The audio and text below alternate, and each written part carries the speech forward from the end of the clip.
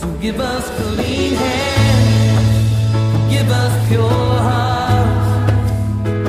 Let us not lift our souls to another. Give us clean hands, oh God, give us pure hearts. Let us not lift our souls to another. What a pleasant day it is to be permitted into your home and heart. I am the voice of one. If one were to ask, what does living life to the full mean? There would be so many answers, it would be difficult to put them down on a few pages. But let us consider a few briefly. To some, living life to the full is based on the value of a man's possession. Others say that the higher you are in society, the more you can be said to be living life to the full. Some others still refer to Maslow's hierarchy of needs and infer that living life to the full is attaining self-actualization.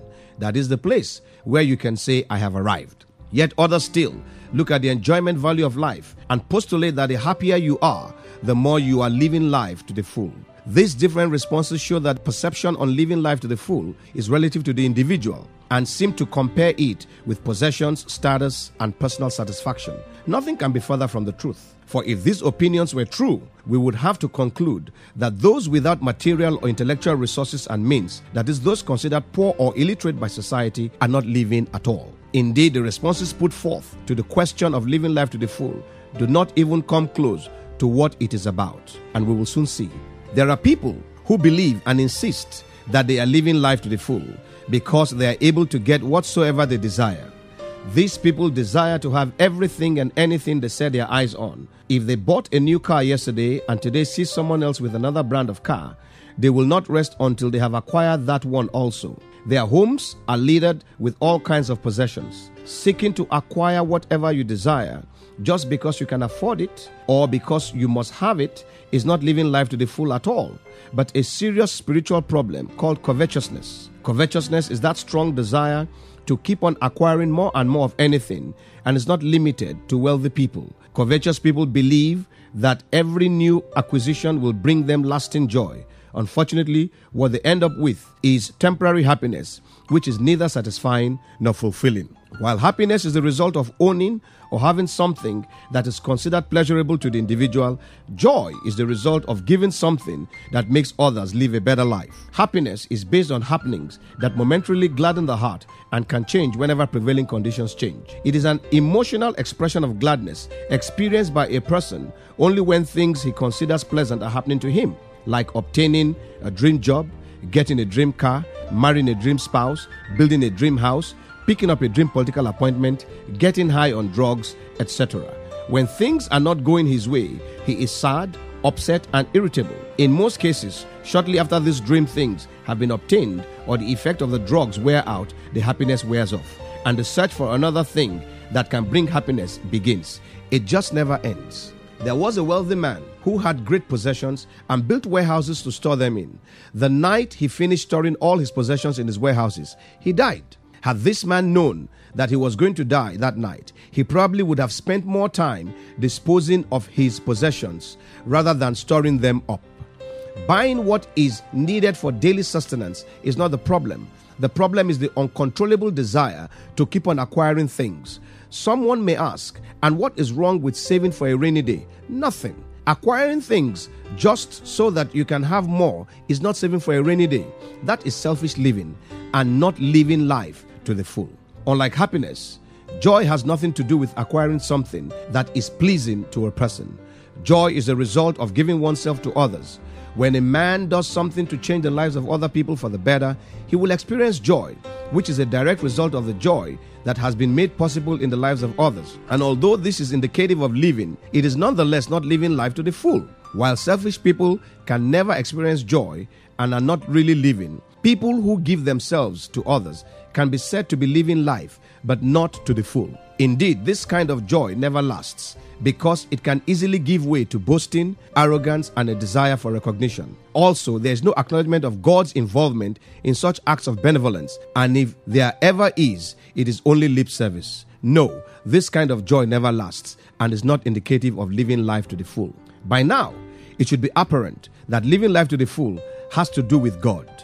Indeed, it comes from living for God and manifests as an inexpressible joy that lasts forever.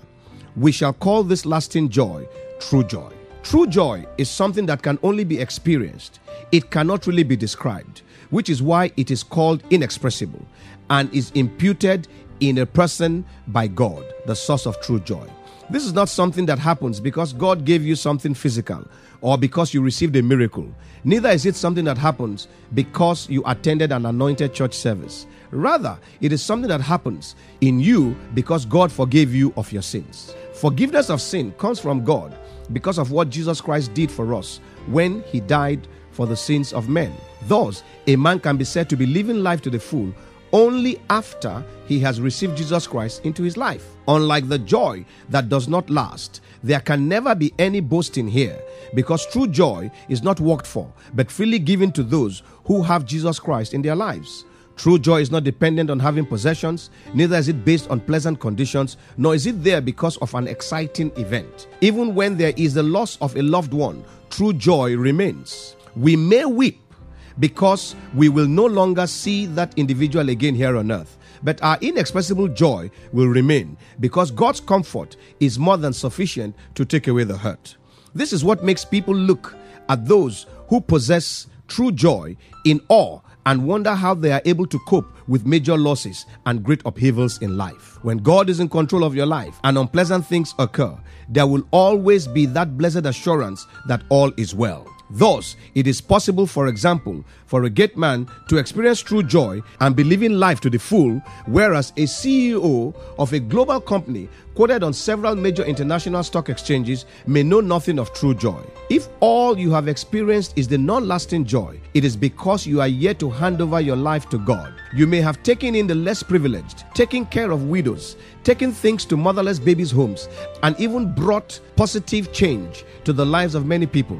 You may even be attending church regularly and giving to pastors and to missionary work, yet you will be unable to experience true joy because God is not involved. The joy from doing good deeds without God in a man's life is shallow and temporary. The good news is that you can begin to experience true joy today. And if you have only experienced momentary happiness or have never experienced happiness at all, you also can begin to enjoy this true joy today. But first, you must realize and accept that your life is empty without God, and then be ready to ask Jesus Christ into your heart. Only after this act of genuine repentance before God will God respond by coming into your life and give you true joy with the peace it brings. Living life to the full is what happens in you when Jesus Christ, the Son of God, is your Lord and Savior. For without Jesus, you will be living an empty life. Good deeds, possessions, friends, and so on, without Jesus are meaningless. So my friend, come to Jesus today and give your life fully to Him. Let us pray. Heavenly Father, I want to thank you once again for another opportunity to present your good news to those who are just enjoying temporary happiness or a joy that never lasts. I pray, Lord Almighty, that today, even as they desire this everlasting joy, this inexpressible joy, this joy that comes from the Holy Ghost, I ask, Father, that you wash them in the blood of Jesus as they confess their sins unto you, save them to the uttermost, and let them begin to experience this true joy that comes only and only from you. Thank you, everlasting Father. In Jesus' name, I have prayed. We can be reached after this broadcast by text or by calling us on either 0807 777 5630 or 0803 777 9931. The numbers to call or send text to again are 0807 777 5630 or 0803 777 9931. I really would love to hear from you. God bless you and goodbye.